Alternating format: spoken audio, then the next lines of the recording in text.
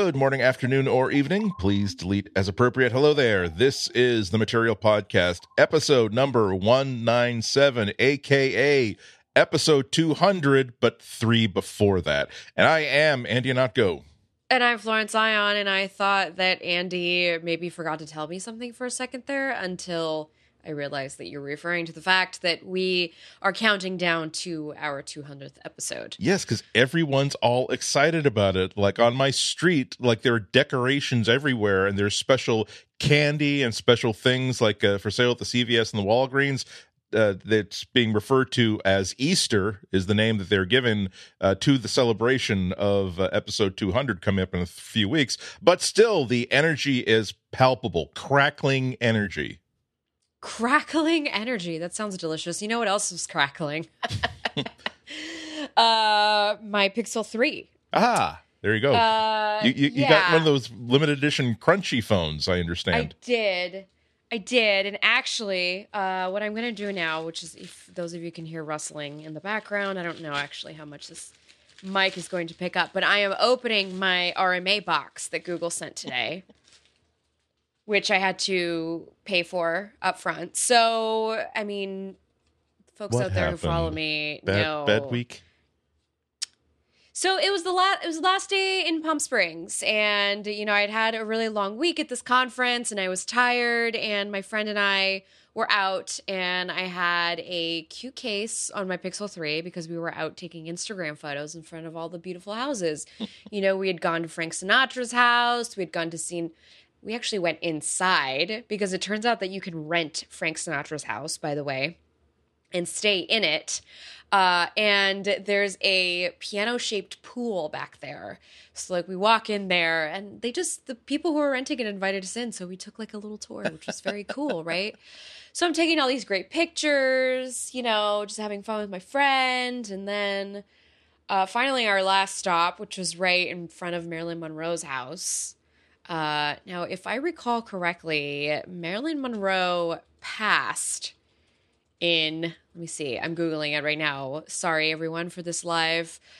Okay, so apparently we're not sure where she died. But it is rumored that she died in this house in Palm Springs. And so my story now to everybody is that Marilyn Monroe's ghost came back and haunted me. This is really...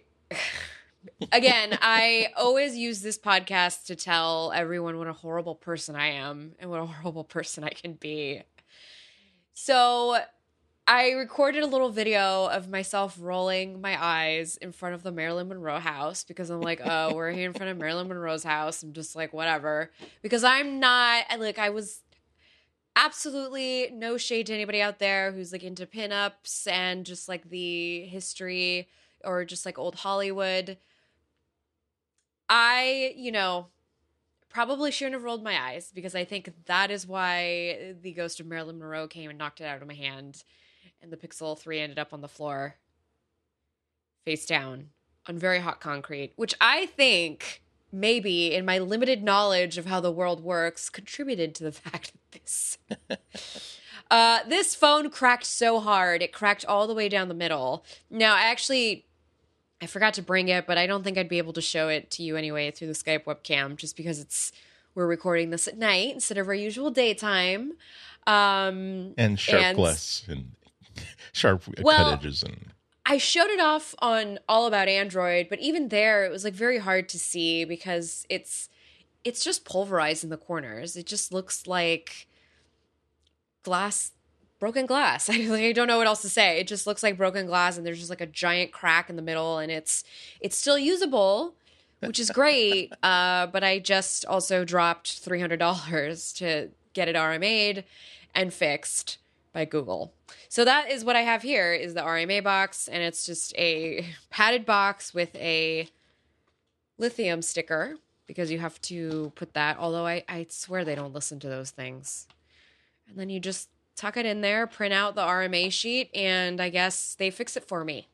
Same way they fixed up Mr. Spock at the end of Star Trek II, The Wrath of Khan. You put it in a little box, you send it away, you come back for the next movie in a couple of years, and you collect a brand new refurbished Spock. Refurb. Yeah, exactly. Well, this Pixel 3 has been a pain in my butt. I'm trying to avoid us getting the explicit sticker. You're definitely holding it wrong then. Hey.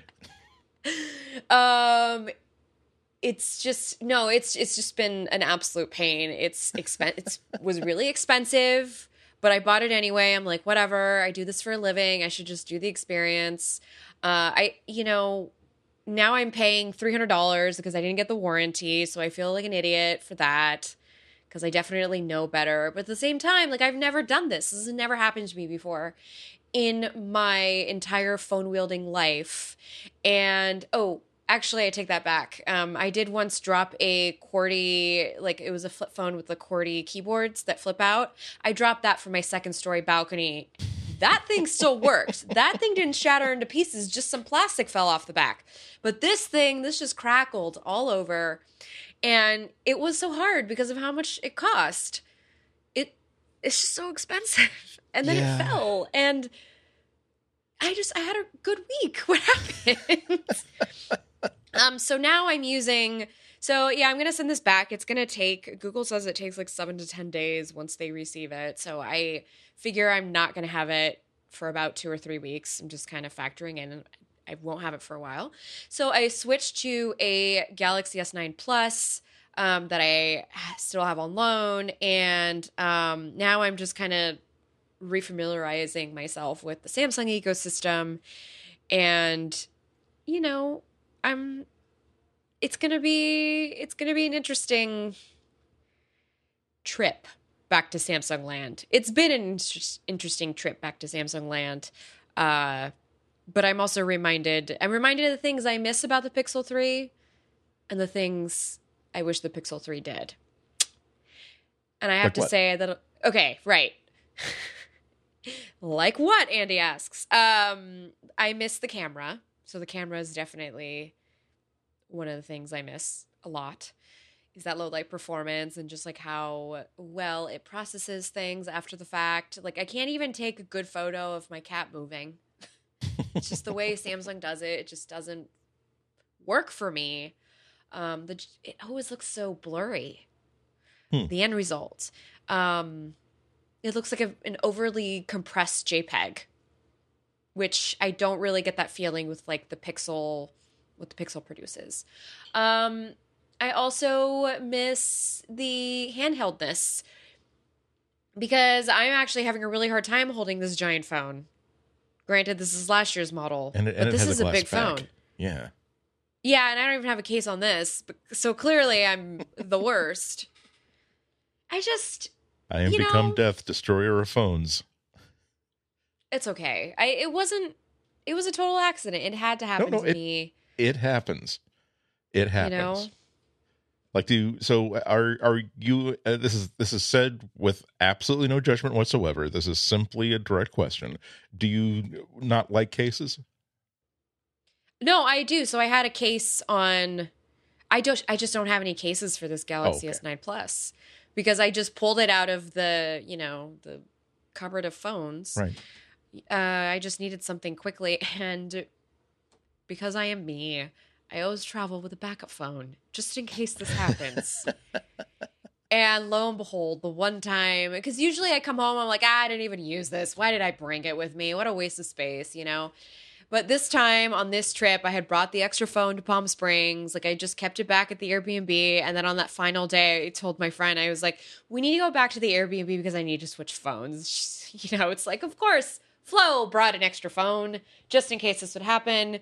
And that's what happened. So I don't have a case for the Galaxy S9 Plus, but I do like cases. And again, I had a case on the Pixel 3. It was just a crappy, like, aesthetics only case because I was out shooting Instagram photos. Like the rest of the week, I had this nice thick case on. Seriously. You can hand bedazzle a spec case.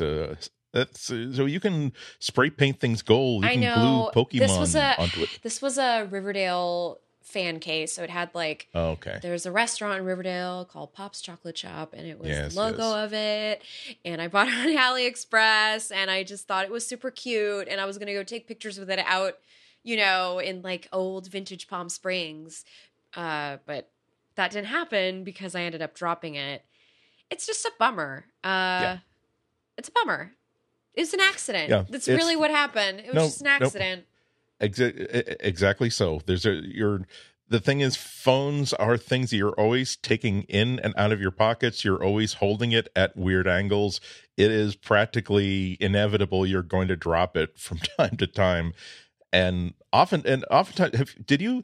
I wonder if you ever dropped it before, because oftentimes I did. I dropped the Pixel 3. If you recall, in the first 3 days that I had it, I dropped it on the ground, but it fell on the back. So the back part took all the beating, and it was just kind of like scratched off, the little not pink part, versus this giant shard.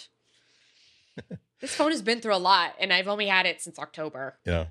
No, because I think that's sometimes a factor where, like, when I drop a phone and I pick it up, so, oh boy, I really got lucky there. Thank God for my spec case, or else I definitely would have shattered the screen. I always wonder if maybe I actually did create micro fractures so that the next time I drop it, it's just going to be glitter and tinsel where the screen cover used to be. It's also just the era we live in, and I just find this to be kind of unfair as a consumer. Yep. Well, because now because I'm spending all this money on these phones, well, you might as well pay for the extended care plan anyway, just in case, even if nothing is going to happen. And it's just kind of a bummer because it's a real. You have to have that money up front. And it's a lot of money. Like $100 extra is a lot of money. And I already bought like the lower tier version or whatever. It's just a bummer. Yeah, exactly. I'm glad that I've managed to have broken myself out of the, oh, well, geez, this phone is 2 years old. I should upgrade to the latest hardware just for research purposes, of course, in my daily carry phone. And I don't know what happened. Maybe it's because like the good phones kept increasing in price by, let's say, $50 to $75 every year or two, and now they're just expensive enough that it's like, I can't believe there was even a time where I would say I don't need a new $650, $700 thing, but I'm just going to choose to spend $700 on something I don't actually need to replace something that's still working fine.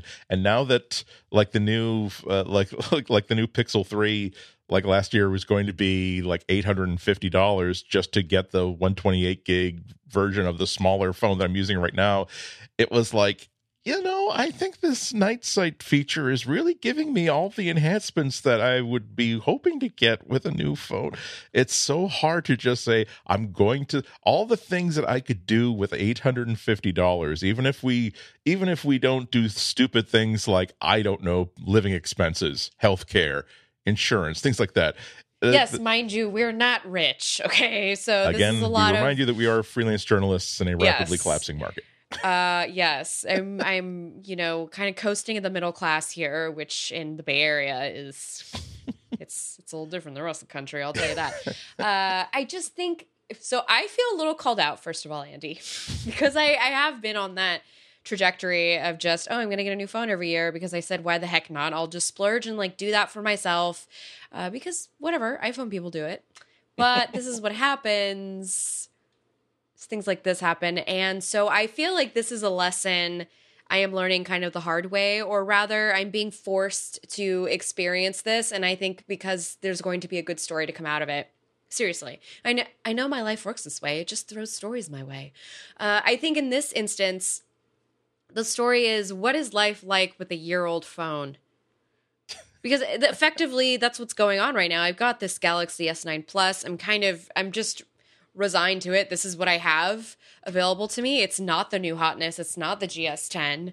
It's a last year's phone, and I'm gonna use it for a while. I've already like repaired everything with it, which is, oh my god, don't even get me started on backing up an Android device and like moving stuff. Well, Yeah, no, we're I know all I'm breathing a lot on this podcast today, but that's because I'm exasperated. no, because Uh, the thing that really gets I can't speak for you. I'll speak for myself. That the it's like there are times where I like just last night I was like, oh God, I'm really busy. I got all these things I had to spend all day like recording a show and preparing for the show, and now I got to I got to finish reading this book that I have to like. I have a pre-release version of a really cool book that I promised the author that like if I liked it, I'd like write a blurb or something for the cover. And I had to make sure that I read the whole thing. And like this is like a week after I said that, oh, I'm nearly done with it, and I should have something for you the next day. So I felt like I had to finish that. Also, it's a really good book, and I didn't want to stop reading it. But then I also had to prepare for my NPR Tech half hour today. So like a lot of like having to assimilate lots and lots of different things. I'm sorry. What I'm getting at is that it's like there's a pizza and sandwich shop. I could literally throw a paper airplane from my house and hit it from here. Okay, if I walk there, I'll get it faster than this pizza or sandwich is delivered. And last night, I said, I don't want to skip dinner, but I really don't want to have to cook. I don't, and I talked myself out of spending like $13 or $14 on a pizza or like a really nice grilled sandwich, and patting myself on the back. You see, it's going to take you a small amount of effort just to heat up a can of soup and add some of those noodles you like, and maybe a little dose of paprika just to sort of tart it up a little bit. But you see, instead of spending $13 needlessly, you just spent what, $1.50, $2, and you're fine. And then like the next day, I'll drop a phone and say, oh, so I didn't have that sandwich that I wanted last night, but now I have to spend $300 to have my phone fixed because I need my phone. Thank you, God. There are days like this when you feel as though you do not count amongst God's beloved, at least not on that specific day. No, I was actually right before we recorded. Not that this is the Andy and Flo Do Chores podcast, but you know what? Again, we're real people here doing real things.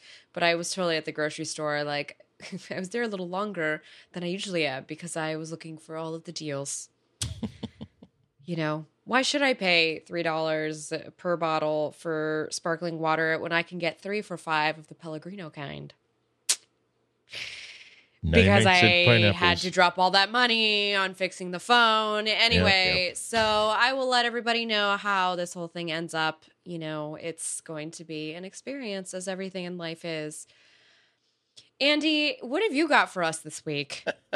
Since we're still here in the catch-up time, I don't want to take it all about my woes, my dropping my phone woes. Well, so Google Plus finally rang down the curtain and joined the choir in Visibule on the 2nd of April. And on the morning of April 2nd, I thought, I honest to God can't think of anything of any importance that I ever posted on Google Plus. But since all I have to do... Me either. Yeah, since all I have to do is like click on this link and Google will automatically package up everything I put on that site into an archive of HTML files that I can then have on my hard drive, I suppose it would be churlish not to simply click this link. So I did. And I was kind of surprised. I've got the archive in front of me. So no, okay. You don't snicker, beloved audience. The number of things in this archive is 420. But yes, apparently I posted 420 things exactly. Sorry. Exactly. And now we have the explicit sign. Light him if you got him. And so apparently, like when Google Plus started, I kind of got into this thing of, well, let's see how well it works, or let's see if, as one of the earliest people posting on these things, maybe I can become the pew die of of Google Plus. Yeah, thank you. Don't say it. Yes. So I'm gonna randomly I'm gonna do like a roulette sort of thing. I'm gonna randomly click on one and let's see if I can remember any of these. Okay. I have randomly landed on post.html, posted on May 20th, 2013, and I don't know what this is. This is some sort of a chat, and it really, this would make sense. It seems to be just like a Google Plus chat with people who are just saying, this is interesting. Like, I can't get this feature to work. Apparently, we're testing out some sort of Google Plus feature, which is probably, it's a Hangouts. So let's see. Okay, and so basically, it's a reminder of something that I only learned last year when I packed up for this move, which is that if there's a box somewhere in your house or a closet or an entire room where you don't know what's in that room or in that box, at least consider just not even opening that box and throwing it right into the trash. Because if you don't know, if you've abandoned this for so long that you no longer have any idea what's in there, if in the intervening like 2, 3, 4, 10 years, you have never thought to yourself, oh, dang it, I really need that mortising jig. Where did I put it? And you keep rummaging through boxes until you find your mortising jig. That means that this box probably has nothing that's relevant to you in your present incarnation as a human being, and that if you were to open it up, you'd be like, oh wow, look, it's a whole box of Popular Mechanics. I wonder if one of those is that issue where they showed you how to make like make a satellite dish out of like a one sheet of plywood. Well, I should look through them all to make sure that like I'm not throwing out an issue that I really really like, but I don't have time to look through it now, so I'll just keep this whole box. Whereas if I just chucked it out, I would never have remembered that I had the huge box of Popular Mechanics from like the mid to late 80s, early 90s, and I would have one less box to deal with. So I think that this Google Plus archive is my box of Popular Mechanics that I probably should have just let drift off back to the land of ghosts and winds and drift away from memory. I have my live journal backed up several times over, but I find that to just be a treasure chest, a trove of treasures, a cornucopia, whatever. It's a beautiful treasure we are chest language of just memories. It is I'm, by the way, because it's nighttime, I'm a little dead. So if I sound kind of like, what is Flo saying? It's because I'm having the hardest time finding the words tonight. I had no personal connection with Google Plus, so I kind of just let it go. I said goodbye and I let it go the same way I did Friendster, the same way I did MySpace. That's kind of how I let it go, because it just didn't mean that much to me. And I know that it meant so much to other people out there, and I know that there are some communities that were really affected by the closing of Google Plus, but I definitely don't see a place for Google Plus in the social media future we have now. It's just not, we don't have the same climate that we did back in the day when this came out. And maybe back then it could have had a chance if it was just a little different, but in this day and age, how about reading in YouTube, Google? That's why they had to close Google Plus, and we will talk about that soon. And we should get going on it. The only last thing to say is that just to follow up, a few weeks ago we talked about how Google Duplex, which the new Google AI technology that was demonstrated at Google I/O last year and launched 1,000 think pieces about how we're letting the machines control our lives. A couple weeks ago, last time we talked about it, it was selectively being rolled out to real people as opposed to people in test. Now it is live for everybody, at least in the 43 United states where it's actually legal. So not just Pixel phones, but all Android devices that are running Android 5.0 and up, as well as all iOS devices. You can't arrange to get your hair did via Google Duplex, but you can still have Google Assistant get you restaurant reservations where you ask it, get me a table at Nobu for 18 people on February 3rd. What a jerk! And Mr. Well, Just kidding. I have to Sometimes test we it have to out. celebrate. Sometimes we have to celebrate birthdays. I get it. I was going to call at least 5 minutes before the reservation and cancel. I would not just leave them. Ooh. I wonder There if are jerks who Yes. do that. I wonder if Duplex can do that for you, where you're just so socially intimidated by.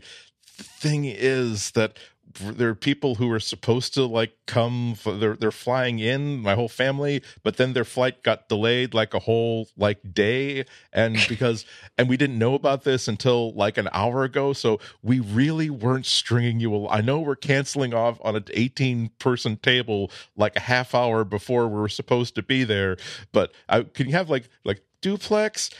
I really, really don't want to get Need you to scolded answer by this whoever for me. answers the Yes. phone. Could you cancel this for me?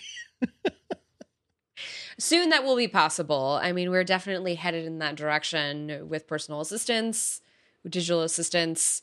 I will say, since Google is one of the more talkative assistants out there, which has both been a complaint and a praise of the service, that it's definitely, I think that's in its future. Yes. Yeah. Shall we make some money? Let's help pay for your next broken phone and mine. Yeah, exactly. My next phone that I can't afford. This episode of Material is brought to you by Linode. With Linode, you can instantly deploy and manage an SSD server in the Linode cloud. And you can get a server running in just seconds with your choice of Linux distro, resources, and node location. Linode serves their customers with the help of 10 data centers across the globe, and they're about to add more. Mumbai, India, and Toronto, Canada will both have data centers before 2020. Linode features native SSD storage, a 40 gigabit network, and Intel E5 processors, meaning you're able to serve your customers even faster than before. And so you don't have to stress about overspending. Linode has designed their pricing tiers to feature hourly billing, with the added bonus of a monthly cap on all plans and add-on services, such as backups and node balancers. Linode has pricing options to suit everyone. Their plans start at 1 gig of RAM for just $5 a month, and they offer high memory plans starting with 16 gigs of RAM. And Linode has a special offer just for you, for our Material listeners. As a listener of this show, you can go to linode.com/material and use the promo code Material2019 to get $20 towards any Linode plan. On the 1 gigabyte of RAM plan, that's 4 free months. And with a 7-day money-back guarantee, you have nothing to lose. So give Linode a try. That's linode.com/material and promo code Material2019 to learn more, sign up, and make the most of that $20 credit. Our thanks to Linode for their support of this show and all of Relay FM. Okay, well, Google seems to have repented. They have seen Already? They seem to have had some sort of a near-death experience, which has encouraged them to see the error of their ways and to walk the straighter and truer path. Let a higher power be the lamp unto their feet, so to speak. At least that seems to be where I decided to put these two stories this week. Bloomberg had a really, really great, well-researched article. They spoke to 20 former and current employees of YouTube and told a really unfortunate story about how when YouTube was trying to build itself from a cat video service in 2009 to a major force, they absolutely didn't care about how much damage certain of the videos that their users were posting was doing. They were focused on the goal of having 1 billion hours of views per day. And as the viewership and the membership grew, and they people who worked at YouTube were able to get more and more of an insight into how bad some of these videos were. And we're talking about fake videos, toxic ones, things that are spreading rumors and false allegations, fake science like anti-vax stuff. But the problem was apparently that, of course, the algorithm that was somewhat unsophisticated at that time kind of rewarded those videos for being so attention grabby, and either making people either so gobsmacked by this new fake revelation or so angry at this piece of idiocy that they would definitely link to it and comment on it and forward it to other people. So the algorithm was rewarding this sort of behavior, and so more and more of these videos kept getting promoted, which helped drive user engagement and viewership, which got them closer to that 1 billion hour per, and that I almost hate saying that 1 billion hours per day of people watching YouTube. I love YouTube, but that seems to be, I know it's not one person, but that seems like a lot of hours to be spending on watching YouTube video. And as people who worked at YouTube, and we're talking about like junior to senior workers there, they were looking at the problems, and they're trying to track it. Like, for instance, as the alt-right videos started becoming a movement and then a problem, one worker decided to, well, let's create a vertical for alt-right content. So internally we can track to see how these videos are moving and how big of an impact they're having. And they were quickly told that, stop doing that. We don't care about that. Another worker came up with some ideas on how to sort of address it, because then is now one of the big problems is, how do you deal with a video that doesn't technically violate any YouTube community standards, however it's obviously problematic, such as an anti-vax video, or the videos of idiots saying that the Sandy Hook massacre was a false flag operation. That's okay. Technically, it's within the rules, but their idea was, well, what if we were to allow these videos to continue to be on the service, but they will not appear in anyone's recommendations, and we won't help the velocity of these things spread. This was also shot down, not just simply allowed to languish, but actively shot down. Even worse, their workers were trying to do their best in the trenches to look for this bad content, to sort of weed out these problem actors, and lawyers were actively discouraging them from doing that, on the basis that if anything really, really horrible happens as a consequence of a video that was posted on YouTube, legally we would have some liability if a lawyer could prove that we were aware that this video existed. So no, absolutely don't come up with a list of videos that we should follow up on, because that would prove that we saw this stirring call to action for idiots to grab Home Depot tiki torches and march upon the communities of innocent people. It's 5 senior employees, the article says, quit over exactly this issue. Not just, I'm getting burned out or I'm sick of this. It was, no, exactly this problem. And the only bright light in this piece is that it does seem as though 2016 was a bit of a wake-up call for YouTube, as well as Facebook and pretty much everybody else, because this is the point at which that Google was the wake-up call, is when something happened. I'm sorry to interrupt, Andy. It's just it's so frustrating that something has to happen before there's a wake-up call. I mean, if you go and read Bloomberg, I mean, you see that there were all these employees who were speaking out about the perils and the dangers of the algorithm, and nobody did anything about it. Mm-hmm. Yeah, and you would like, if you were going to be charitable, you would say that 2016 was such a disaster in people outside agencies being able to weaponize YouTube, so to speak, that, well, you know what, we've seen the light now, and we've seen our responsibility, and we will go forth and sin no more. Coincidentally, this is also when they reached, when YouTube had already become YouTube and stopped becoming family videos of cats and became the sort of force that Google's business interests really wanted it to be.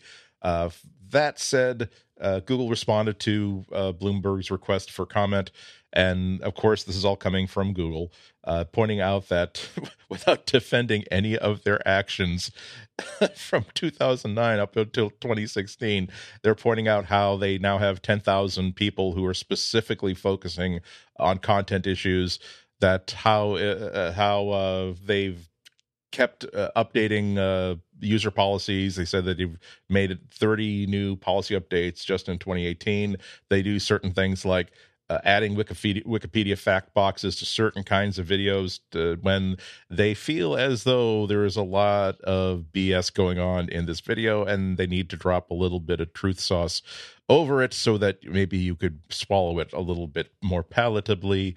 It's not going to be enough. Media literacy.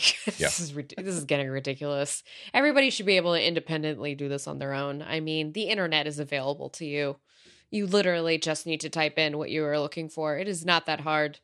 And it's just very frustrating that like the most simplest things have to be done just to avoid liability. Because it doesn't change the nature of what is happening. This is literally just a quote unquote fail-safe to try and avoid any liability. It doesn't actually fix the problem.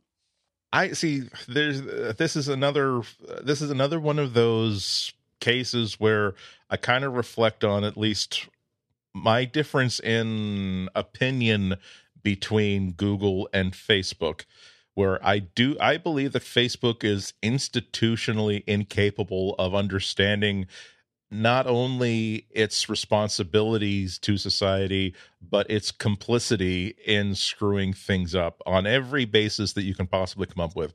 I think that institutionally, this is an organization that believes that everything should be public, everything should be shared, there should be no secrets whatsoever, and therefore there isn't a whole lot of importance in making sure that things that people think are private actually remain private. That there really there aren't any limits to what Facebook can do to manipulate people through the news feed, for instance. I don't think that institutionally they have that kind of a moral center.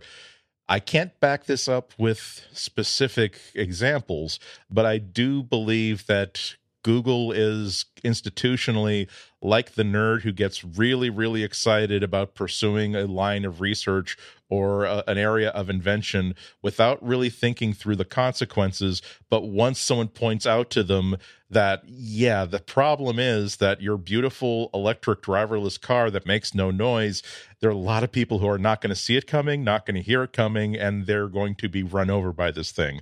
They realize at that point they say, ooh, wow, we didn't think about that because we were so excited about doing this completely silent car that won't bother anybody with this noise. You're absolutely right. We'll add some squeaky horns and some squealy tires to it to solve that problem.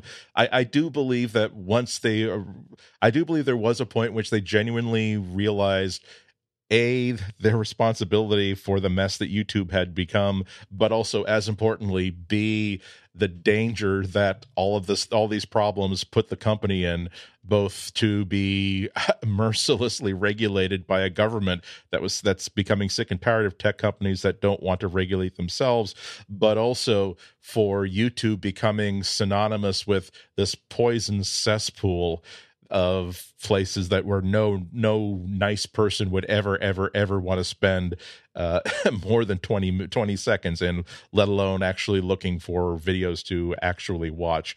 So I do believe they're sincere when they talk about wanting to improve the product and wanting to address these things. That doesn't mean that I trust them to do that. They really have to continue to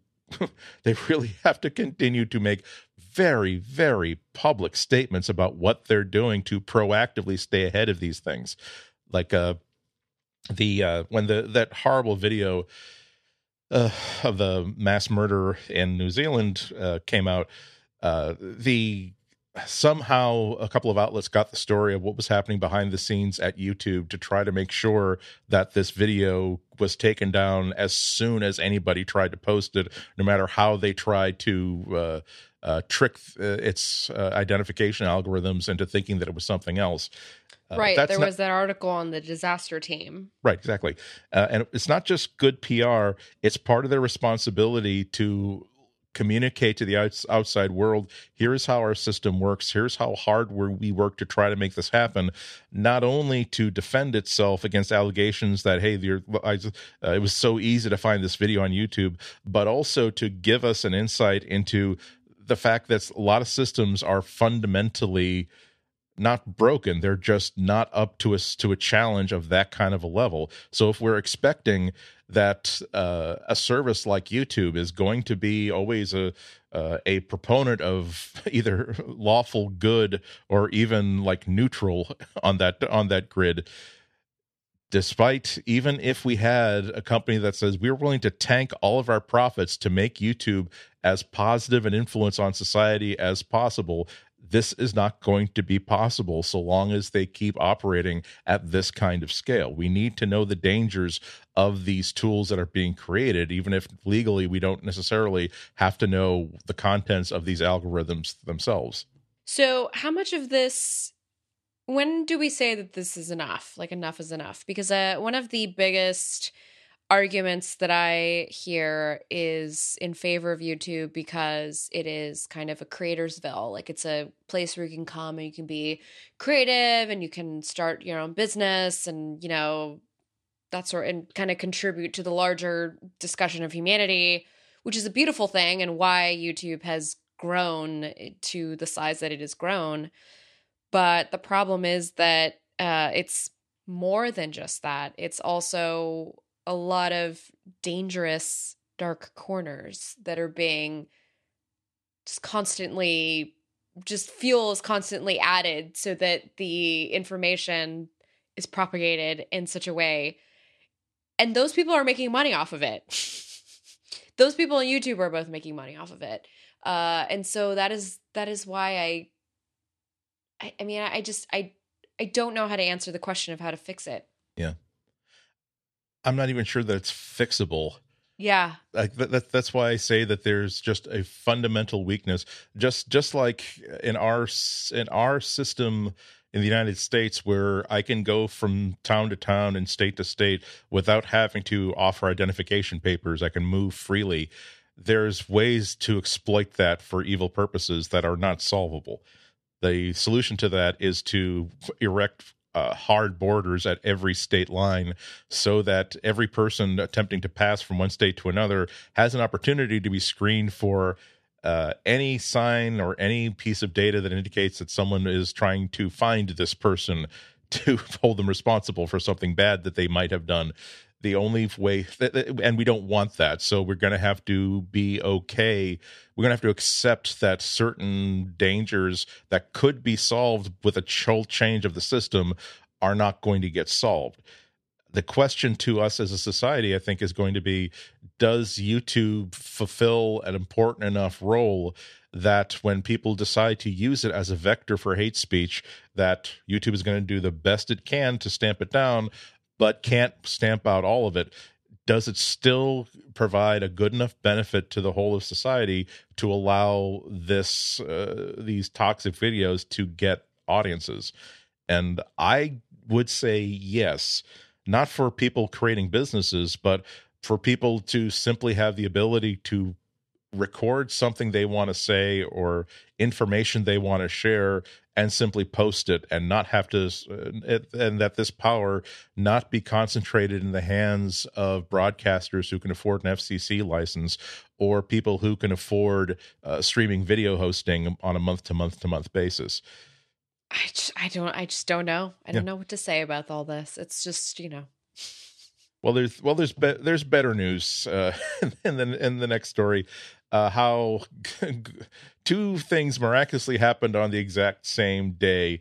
There was a protest letter that 915 Googlers signed, demanding better treatment of Google contract workers, temporary workers. We've talked about this before, that so many of the people that are working day to day on the Google campus as though they work for Google are not actually working for Google. They work for an outside contractor that's been hired by Google, which means that they're not in the communications loop on a lot of things on their projects because, hey, they're outsiders. We can't commit them in.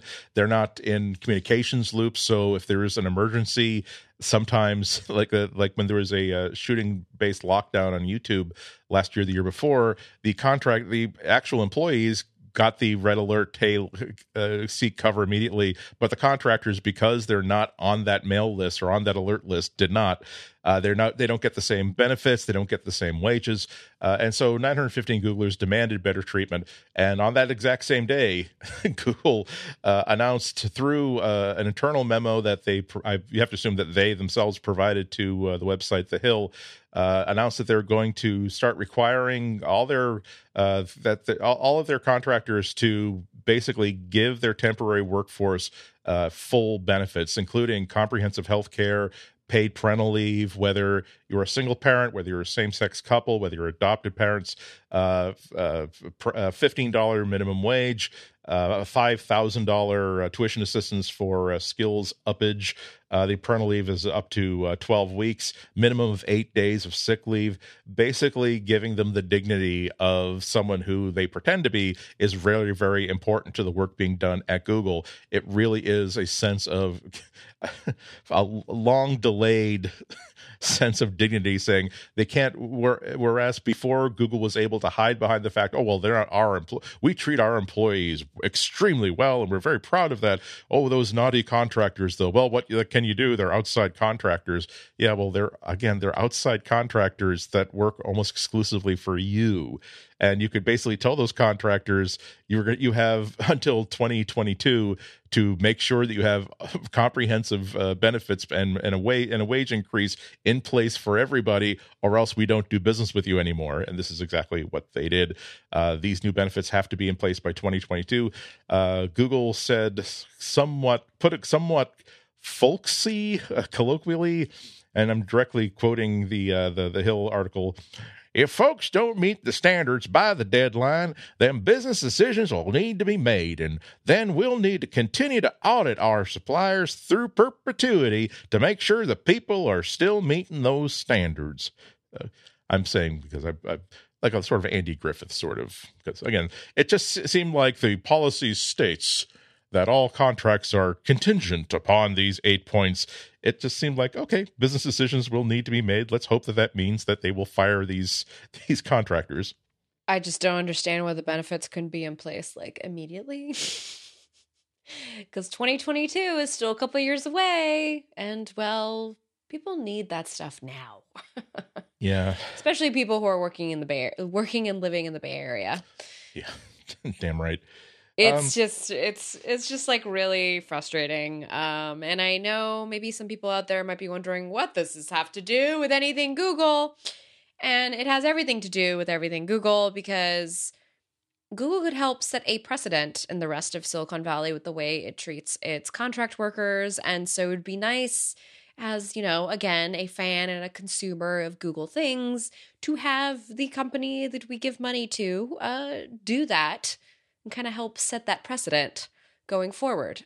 You know, it's something, yeah, it's also kind of a business decision because it makes the consumers who buy your stuff feel good about what they're spending their money on. I mean, really, guys, it's just... or at least not feel rotten about... Yeah, I just, you know, just... Make it a little easier on me, the consumer, is what I'm saying. Yeah. By treating people well and maybe paying them what they should be paid. Yeah. Or at least, and when a company as big as Google makes this sort of change, and the letter claims that 54% of Google's workforce are temporary and contract workers. So the majority of the people that are doing work on the Google campus, from engineers all the way to people who are doing landscaping and working in the kitchens, are temporary and contract workers, not technically employees of Google. When a company of this size says that, well, guess what? We insisted on a benefits package, healthcare, and a higher minimum wage, and we were still able to like have a competitive search product. We were still able to like make money off of ads and make phones. It did not cause the entire continental shelf upon which the campus is based to break off from the mainland and drift out to sea and be attacked by goblins and gremlins. It's actually possible, Heritage Foundation. You can actually treat people as though are we you have going a into that responsible. now? No, not quite. We're getting there. I'm still upset with these people, but we'll get there. So it leaked a little bit onto the preceding article. There is this horrible fallacy that companies do not have an obligation to pay people a fair wage or give them the resources and the and the benefits that they need to get by in this day and age. They're not just giving them handouts, but this is the minimum of what they need. They need health coverage, and the government is variably interested in seeing that they don't die in the streets for lack of access to health care. And if the government is not going to mandate that, then companies have to simply say that human dignity is something that we can actually deal with and still be a thriving business. And so the next time that some conservative think tank insists that these people are they want good, hardworking Americans to pay for your health coverage, that's why they want these things, or it will stifle growth and will stifle wages and make things bad for everybody. And besides, as soon as they start to see that BS, hopefully 5 years from now, we can look at this the results of this Google action, say, no, they actually did. It was actually quite possible for them to do this.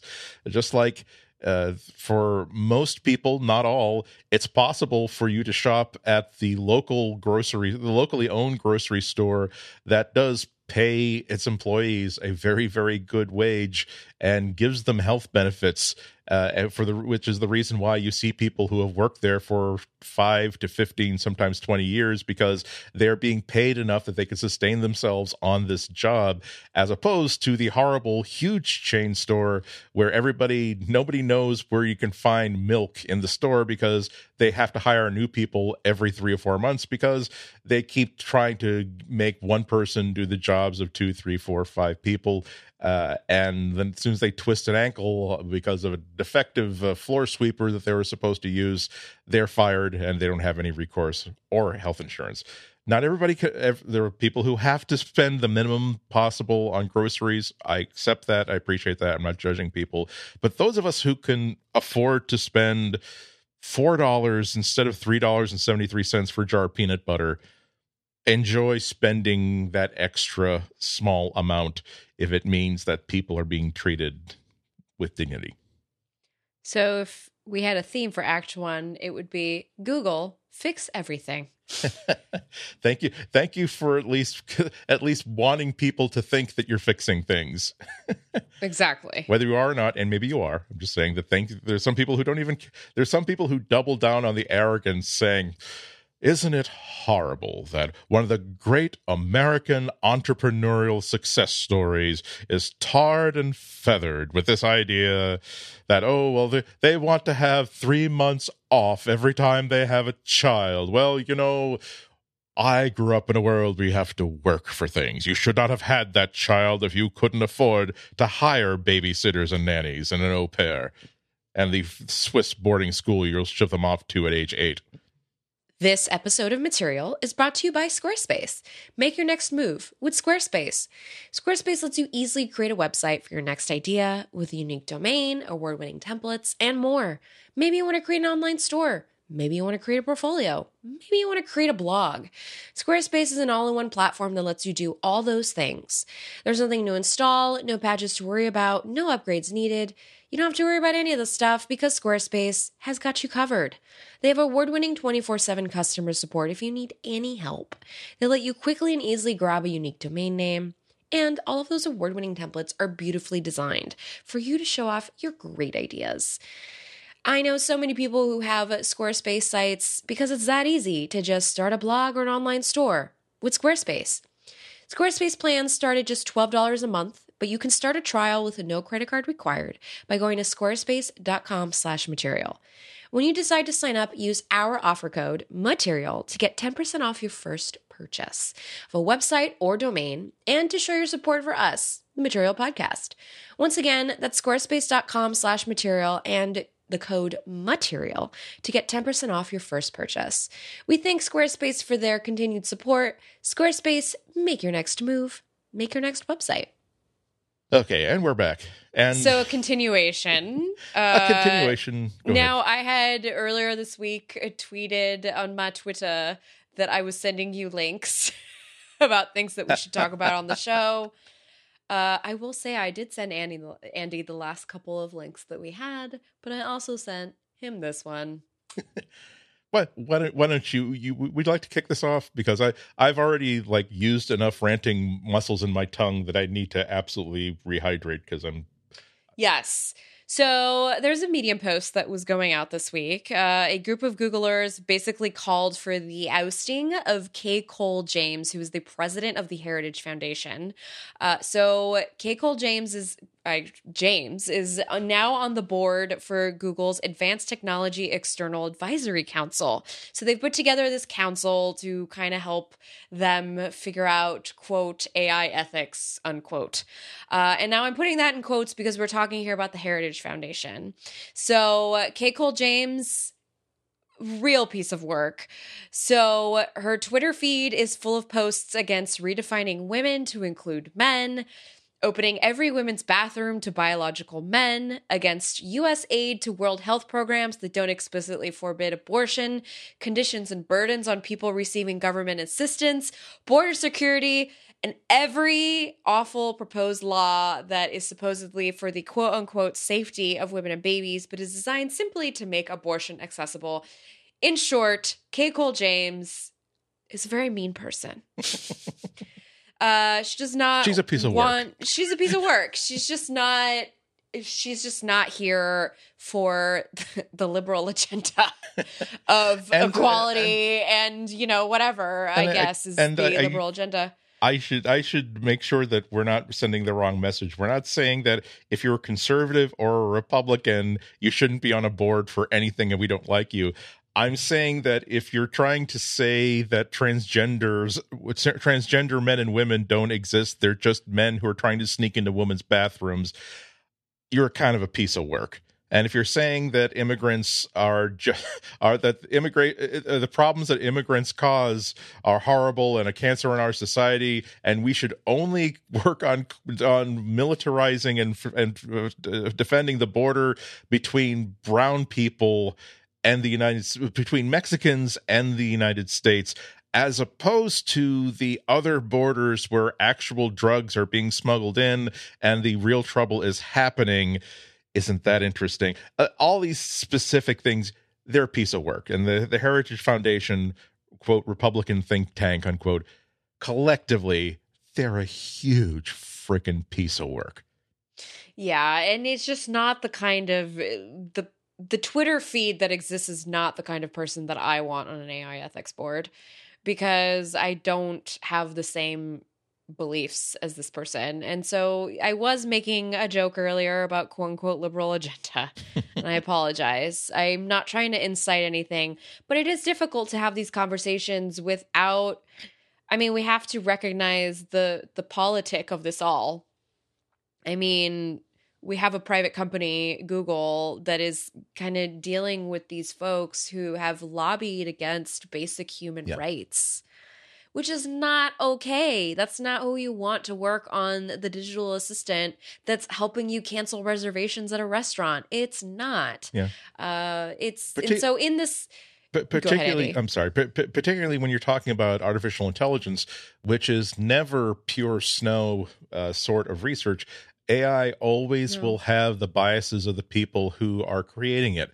So if one of the people who is deciding about the ethics of using machine learning and artificial intelligence believes that two same-sex people who are in love should not have the right to marry, what kind of nonsense are they going to either defend or oppose? Or good ideas are they going to oppose as part of this ethics council? I would put it to you that someone who is that energized over treating huge percentages of marginalized communities as though they're non-humans have no place to have a voice of any authority in the future of any technology. So I think that this letter actually came out on Trans Visibility Day, I want believe to so, say was the name of the day. And so the letter that was put together, the Medium post, it was actually posted by Googlers Against Transphobia. It's been signed by over 2,100 Googlers as of present, academics and other supporters. And they call James of the Heritage Foundation vocally anti-trans, anti-LGBTQ, and anti-immigrant. So here's just a excerpt from the Medium post. In selecting James, Google is making clear that its version of, quote, ethics, unquote, values proximity to power over the well-being of trans people, other LGBTQ people, and immigrants. Such a position directly contravenes Google's stated values. Many have emphasized this publicly, and a professor appointed to ATEAC, which is the name of the group that was put together, has already resigned in the wake of the controversy. Google cannot claim to support trans people and its trans employees. By the way, as a side note, this is my side note, I have marched several years in SF Pride, and I will tell you I've marched alongside Google and Googlers, all wearing I think we've seen the symbol of the two androids holding hands. They usually have one of the biggest floats, and this is just completely against that float. Okay, so just want to put that out there. It continues... So Google cannot claim to support trans people and its trans employees and simultaneously appoint someone committed to trans erasure to a key AI advisory position. Given this, we call on Google to remove Kay Coles James from the board. So that's that. This person is on the board as of posting this, has not been removed. I'm not entirely sure whether this is to acquiesce to a certain group of folks with a certain like-mindedness, which is kind of the thought that is being tossed around the internet.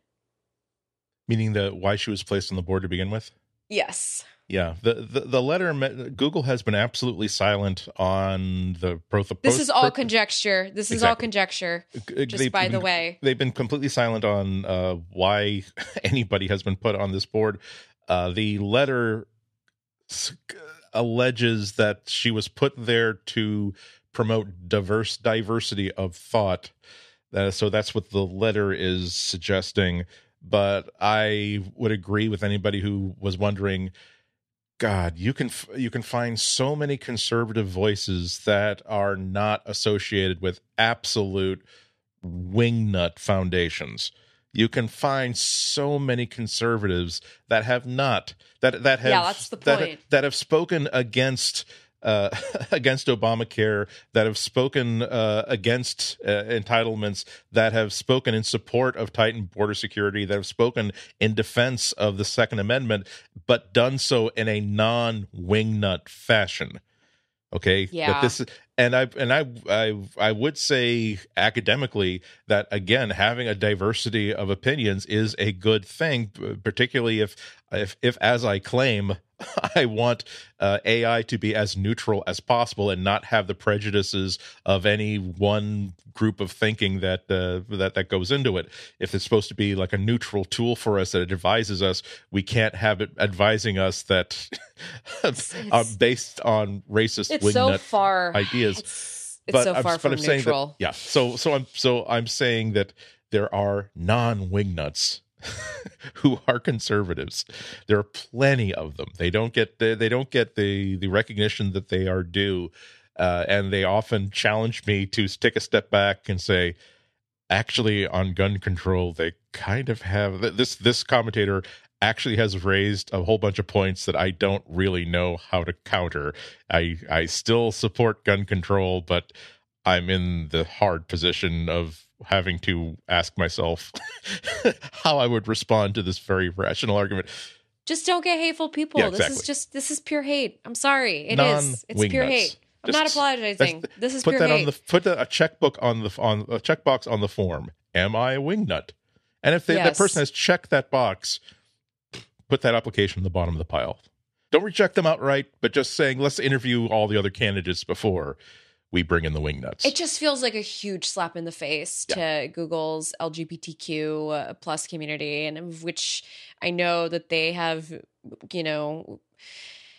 they've made their workplace out to be this like, this is a space where you can come be safe and like come work for us because we'll make sure that you're taken care of. But are you taking care of your employees when you are bringing people on like this to have a say in what your machine is going to work like? It just doesn't feel right. Yeah, It doesn't feel right. You don't want the message to, whether it's truthful or not, to credibly be, we absolutely have your back, unless we think that throwing a bone to the Heritage Foundation would be very helpful to us in the future. In which case, that's exactly what it says. So that's again, the Heritage Foundation. That's the problem here. Again, you know what? Go into a Google Incognito tab and then go and Google it. Yeah. And do some research. Or just go to her Twitter feed, and it's every single time you think that she's saying something positive, she is coaching something horrible. And it's like saying, we believe we're supporting the freedom for everybody to be nice to each other and give each other hugs and have cats to pet. Why can't that be like everyone's thing? I just don't understand why that can't be a part of politics. And it makes it like legal to like hunt trans men men and women for sport. Like, how can you be against love and hugs and hugging kitties? Like, because that's not what this law is about. Anyway, I'm sorry. Let's end with something. Let's move on to a better person, something lovely and positive. Much better person. The husband of Chrissy Teigen, as I like to refer him Mr. as. Teigen. Mr. Teigen. His name is John Legend. If I believe he has an EGOT. Actually, yeah. Yes. He's got an EGOT, which for the uninitiated, means Emmy, Grammy, Oscar, and Tony. This man is so talented, and now he has an A, and that's for assistant. So he's an EGOTA. I've just made that up. So this was actually to nicely bookend this episode in a sandwich of announcements that were made at Google I/O last year, but took about an entire calendar year to actually pay off. The John Legend, they're calling it a cameo voice, is now available on the Google Assistant. They showed off having John Legend creating a darn convincing John Legend synthetic voice as a demonstration of their latest Google's latest voice synthesis model called WaveNet, and so it's actually now available. You can just say, "Hey Guillermo, talk like a legend," and John Legend will speak back to you. Go ahead. Hey, talk like a legend. Hi, John Legend here. I lent my voice to your Google Assistant so you can hear me do things like answer your questions, brief you on the weather, and tell jokes while the regular assistant voice handles the rest. Let's have some fun. Now ask it any regular Google Assistant question, like what's the weather? Hey Google, what's the weather right now? Right now it's 56 and cloudy. The forecast tonight is 56 and mostly cloudy. So, okay, let's talk about this real quick. So if we recall to the Google I/O keynote last year, there was a recording. They put together this cute little video of John Legend in the recording studio. And I think they recorded him like they would any other assistant voice, because what I just heard sounded very robotic. I've watched John Legend on Chrissy Teigen's Instagram stories. Okay, I know what he talks like. That sounded very robotic, but not like in a bad way. It just sounded robotic, but like very well strung together. Like I live in a town with a very, with a Spanish name. So sometimes assistants don't get it right, but John Legend sure did. And I'm pretty sure he didn't say that full word when he was recording. So that was probably pieced together. Well, I agree with you with robotic, but in a different way. Just it strikes me like a real human being who is kind of stiff in front of the microphone and doesn't know how to intonate. Yeah, like which is not a John. Here's the Google blog post I will read. Like, Imagine the silky smooth voice of John Legend answering your pressing questions every day. It's not that silky and smooth, by the way. Yeah. It's a little choppy. Yeah, well, it's no, but still, it is recognized. Two things: it is recognizably John Legend. It is quite passable, I think. But the second thing is, it never really struck me how cool it would be to have. To be able to not necessarily create your own Google Assistant voice, where I want it to sound like David Hasselhoff, and I got enough clips from Knight Rider that I can program it to do that. I mean, that imagine that you had some sort of an app on your phone where you could add sort of influences and geographical influences and world influences to it, so that it doesn't necessarily sound like generic Midwestern white phone operator voice.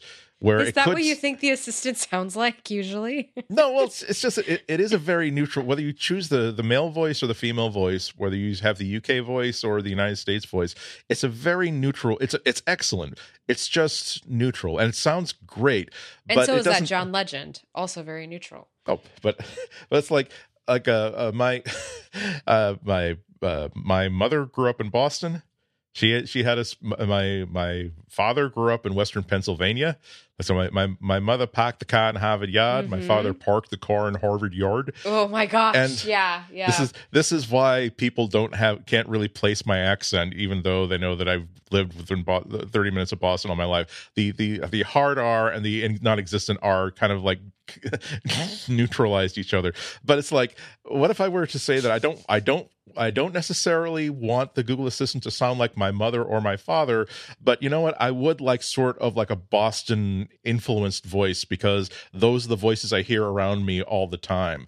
Or I grew up in this part of the world where everybody had this kind of an accent that's not necessarily UK English or US English. I would like to have this sort of regional sort of inflection about it. Or even specifically, I would like a voice, even if it just gave you, we have not licensed John Legend's voice, we have not licensed Sigourney Weaver's voice, but if you want, but we're going to, as a guide to allowing you to customize a voice to tell us what kind of a voice you want to hear, we will say, well, here's a mid-Atlantic accent as typified by this person, and here is a Southern accent as typified by this person, and so you could basically create a voice that is uniquely your Google Assistant,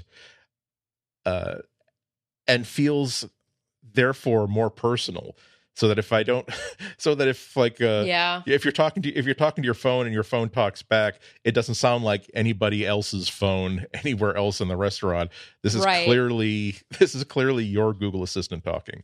So I think it's pretty cool. It is cool. And I'm just fine with celebrity voices too. I think it's fun. I mean, this is a cool party trick. I guess now I just have John Legend as the voice of my assistant, so he's going to say goodnight to me tonight. And this is why they put John Legend on the Google Homes. This is exactly why, so people could say stuff like this to themselves and feel good about themselves. So this is what's happening. I don't know if I have the bravery to say, like, hey, Guillermo, sing me to sleep. Okay, but John Legend, though? Yeah, absolutely. Voice is... absolutely a little slow jam, not even necessarily anything sexual, just no, he could just sing the line like a Disney can you feel the love tonight. But that would keep me up all night, because I know that I caused licensing fees to be paid to Disney, and I would be upset until 4 or 5 a.m. Oh well, maybe you can just have them like was a farmer. Bingo was his name. Oh, so something public domain. Ave Maria. Right. And not happy birthday, because that's not public domain yet, folks. Quit singing it. You need to pay licensing. See, because Disney owns it, and they want to make sure that they can have a theme park ride based on Happy Birthday. And they want to make sure to put it in their streaming service. Bastards. Which, yeah. Boy, this has been a show. Yes. I think, I think that maybe I shouldn't have put in like two stories that I knew would get both of us really, really outraged and worked up. Perhaps, unless some Google product or Google related company does something egregiously bad, we will be a little bit happier until the epic show 200, which is coming up soon. I don't see, because I'm not joking, and I hope that you're joining me in this. I will be buying a really big cake for myself to eat in its entirety, Yes. to celebrate this. And I don't want to Yes. it will be too fine a cake. I'm gonna go to the good Italian bakery in my late grandmother's neighborhood, because they just do these sort of amazing Wow. cakes. Okay. Okay. And so I don't want to on show 200 be talking about something that gets me worked up, like abuse of humanity and labor, and be spitting this beautiful buttercream frosting all over the microphone and my screen. That's a waste of amazing frosting. Yes, especially buttercream frosting. Why go for anything? And then there's a huge rows made of the same frosting, and you shouldn't eat the whole thing because it's just nothing but sugar and butter. But then you realize, I have a bag of chocolate truffles right now. I'm like, I cannot wait when this recording is done. And now you're making my mouth salivate even more, Andy. Well, let's get you to those truffles. Too sweet. Is there anything coming up that we should talk about or mention before we say goodbye? No, I have nothing. Yep, me neither. I did two shows on NPR back to back this week, so I'll probably be off next week. So I will be laboring away in my freezing garret of my writer's nook. Yeah, I'm moving slowly this week, Exactly. but I am moving nonetheless, which is good. And of course, if you need to keep up with my moving, there's always FlorenceIon.com, and I'm on Twitter at Let Flow. Mm-hmm. And you can just visit me anywhere you can spell Anatko. I'm Anatko, IHNATKO.com. I'm on Instagram and Twitter as Anatko. And usually when I have something to promote or plug, or just something that struck my deformed brain as somewhat amusing, I will put that on the Twitter. And if I see something interesting, I will take a picture of it and put it on the Instagram. So again, if you can spell my name, that's your reward, being able to see a picture of a Pepperidge Farm goldfish cracker in the middle of a wet sidewalk, because I thought it was funny. You had this fish out of water. Again, I can't defend it. See, that is funny. See, Andy, this is why I do the show with you. Oh, thank you. So that's going to be it for show 197. Thank you so much for listening to all of this. Hope you listen to us again next week. Until then, everybody have a fantastic 7 days.